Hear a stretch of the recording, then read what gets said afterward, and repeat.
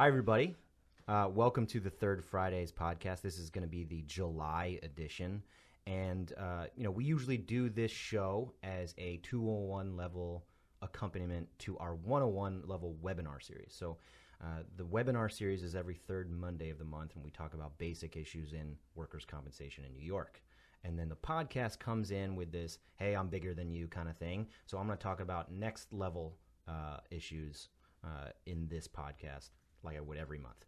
So I thought, what could be more next level than going to the third department of the appellate division, which is something that we're doing more and more of due to the crazy decisions from the Workers' Compensation Board. And to kind of show you the importance and the significance of that process, we have two guests here today from our partners at PHP, Eric Cooperman and John McGordy. Welcome to the show, guys. Thank you very much. Thank you. So, guys, tell us a little bit about what you do. John, I actually liked what you said earlier today when you said we exist so that you guys can focus on workers' comp, right?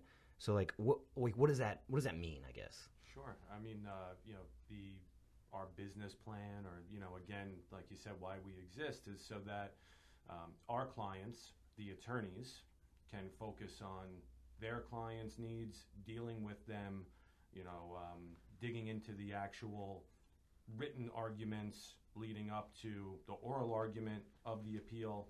Our company, our support team, our paralegals, they're going to deal with everything else. So starts with helping you reproduce your record on appeal. Even before that, it could be to help you confirm a deadline, to buy more time for an extension, seeking an adjournment. We'll send you then a working copy of the record where then as you're writing your brief, you can reference the underlying record on review. And then once all of that is approved, your brief is all buttoned up. We're going to then help you serve it, file it, the e-brief, make sure that the e-brief is uploaded to the third department web portal.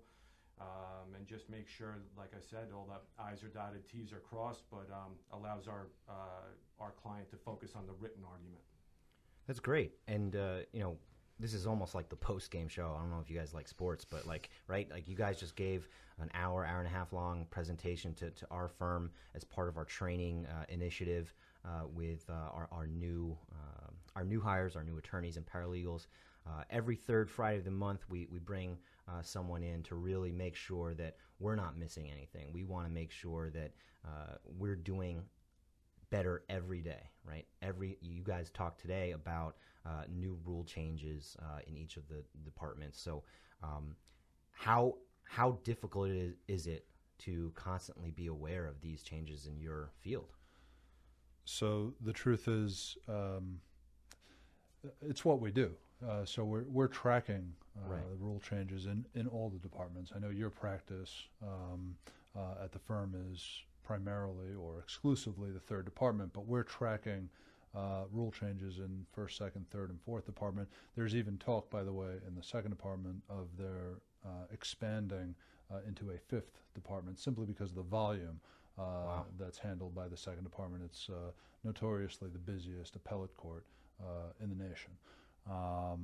And so that's what we do. We track these rule changes. We're in constant touch with the various clerks of the appellate division, various departments, simply because when a rule changes, they know ultimately, the clerks of the court know that we will actually be handling the logistics of the filing, and therefore it frankly doesn't matter whether they let you know, Christian, that a rule has changed when they know that right. Christian is using PHP to ultimately file their stuff. So they want to be sure that we are up to date on the current. That's a good point, state right? of Like affairs. having the credibility to really promote yourselves and make sure that everyone is on the same page. I like what you guys said about calendaring things protectively, almost, because I feel like we do that to make sure that we don't miss anything, and to have you guys as partners has certainly helped our practice. So for all our listeners, right, we usually talk about the first level of administrative appeal, right, before you guys are involved, and that is really just a time and expense function that is carried out for our clients. Now, obviously, you guys don't do what you do for free, right?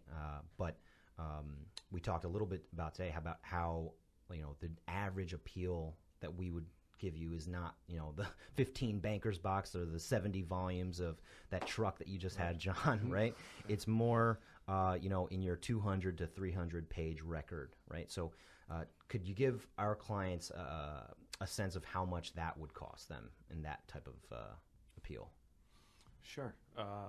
Based on the specs that you just mentioned, 200 to 300 page record with the average size brief, which again, I guess we all agreed, roughly 30 pages. I think that would put us in a range of maybe $4,000 to $7,000. Right. And again, it all depends on duplicative documents. If there are some exhibits that are shared, your 300 pages sitting on your desk could become 200, right? And it could also increase, but, I guess on about an inch of paper, around 225, 250 pages, that's the average cost. I think that's a really nice number for us because, knowing that the board is actually at a more alarming pace coming out with decisions that are really, really adverse to our position, that $4,000 to $7,000 range is, maybe seemingly unpalatable, I guess is a word, but when considering what we're actually going for, right, the amount of exposure we're trying to reduce, that's a good number, I think, to really use as an anchor and in comparison to what our hopeful result is, right? So if it's $4,000 to $7,000 as an additional expense on the file, but there's a possibility of recouping $100,000, then you guys are really making it worth it. Correct. We actually we counsel our clients. I'll typically ask when an appeal comes up and I'm discussing it with an attorney. I'll ask what the value of the case is, regardless of the kind of case. Right, because then you can tell them. Correct. Right. I'll literally say, don't bother. Right. Because they'll tell me, well, there's a $25,000 on the line here. I'm like, well, you're not going to spend $8,000 to try to go to maybe win $25,000. Right. That's the point. Yeah. On the other hand, we handle appeals where the record's $40,000, $50,000, $60,000. But frankly, the litigation's over $250 million. So right. $40,000 is just another drop in the bucket. Exactly. Correct. So let's talk about then, when you want to get involved, right? Your ideal scenario for a firm like us, right? When would you first want to be involved? Right now. Okay. And I say that tongue in cheek, but not really, because the sooner we're involved on the front end, the easier it makes it for you when you're drafting your brief. Right. We don't want to be in a position where, we're up against the deadline, which is increasing your pressure with your client, and you've got to crank out that brief. But you can't crank out that brief in completion with citations to the record that Absolutely. John mentioned, putting a proof together, until we have the opportunity to put that proof together. So we're looking to get the documents from you as soon as possible, as soon as you're really ready to give them to us. That gives us time on the front end, build a record, build a table of contents, get it to you, and then you can draft at your leisure. Great. And do you mind if I add on? Of course. Just, as far as, dealing with our clients, when we might come into play. So Eric and I are getting calls when somebody is served with a notice of entry. We're getting calls when an order just came down and the notice of entry hasn't even gone out. So we're constantly involved. And I know Eric was more talking about timing to reproduce a record for you, but our clients that we work with on a regular basis are calling us just to make sure that their calendar, that everything's buttoned up, that they have their 6-month deadline on the calendar, they have their 30-day deadline if they're responding to an appeal on the calendar, the time in which the last date for them to take an appeal and file a notice of appeal. And some of your colleagues, Eric and I, were just telling them, every time you have a notice of appeal, send it to us. We'll start to track it for you. Right. So we're, usually involved, even, maybe if the appeal doesn't even go forward. Our client may be relying on us to track deadlines. Right, and I think that you talked about that today during the presentation, which I enjoyed because it's never a bad idea to have another set of eyes on a deadline specific task, right? I mean, Eric, you mentioned today that before extension requests were like almost par for the course, right?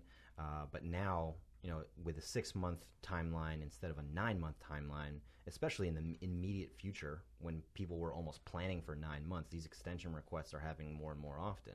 So getting you guys involved to make sure that everybody's on the same page has certainly worked out for us, right? 100%. Right. So, and John, another thing that you mentioned today, right? While we're on the subject of cost, right? You mentioned if we had an idea of the pagination in the record, right, we could get that to you to provide an estimate almost, right? So that, even before that decision is made to use you guys on a particular case, you would be able to tell us. Of course, because we know our clients may be about to sit down with their client and go over what's next. What are our options now that we have this decision? Now that we just filed a notice of appeal. All we need is a ballpark number of pages. Right. And we could certainly put together a ballpark price quote for you in return. And, of course, not all of those then come in and, those appeals aren't all perfected, so we get that. And, from cost to likelihood of success, because that's another thing that our clients always want to know, right? I mean, if I knew the answer to that, right, I'd be in a different business, right, predicting the future. But, Eric, you mentioned today 10 to 15% is what you would expect for, the appellate division to overturn a prior or lower court case, right? Typically, that's about right. That's what we're seeing in our experience. But that's including, and I think there was a group of us outside who discussed this.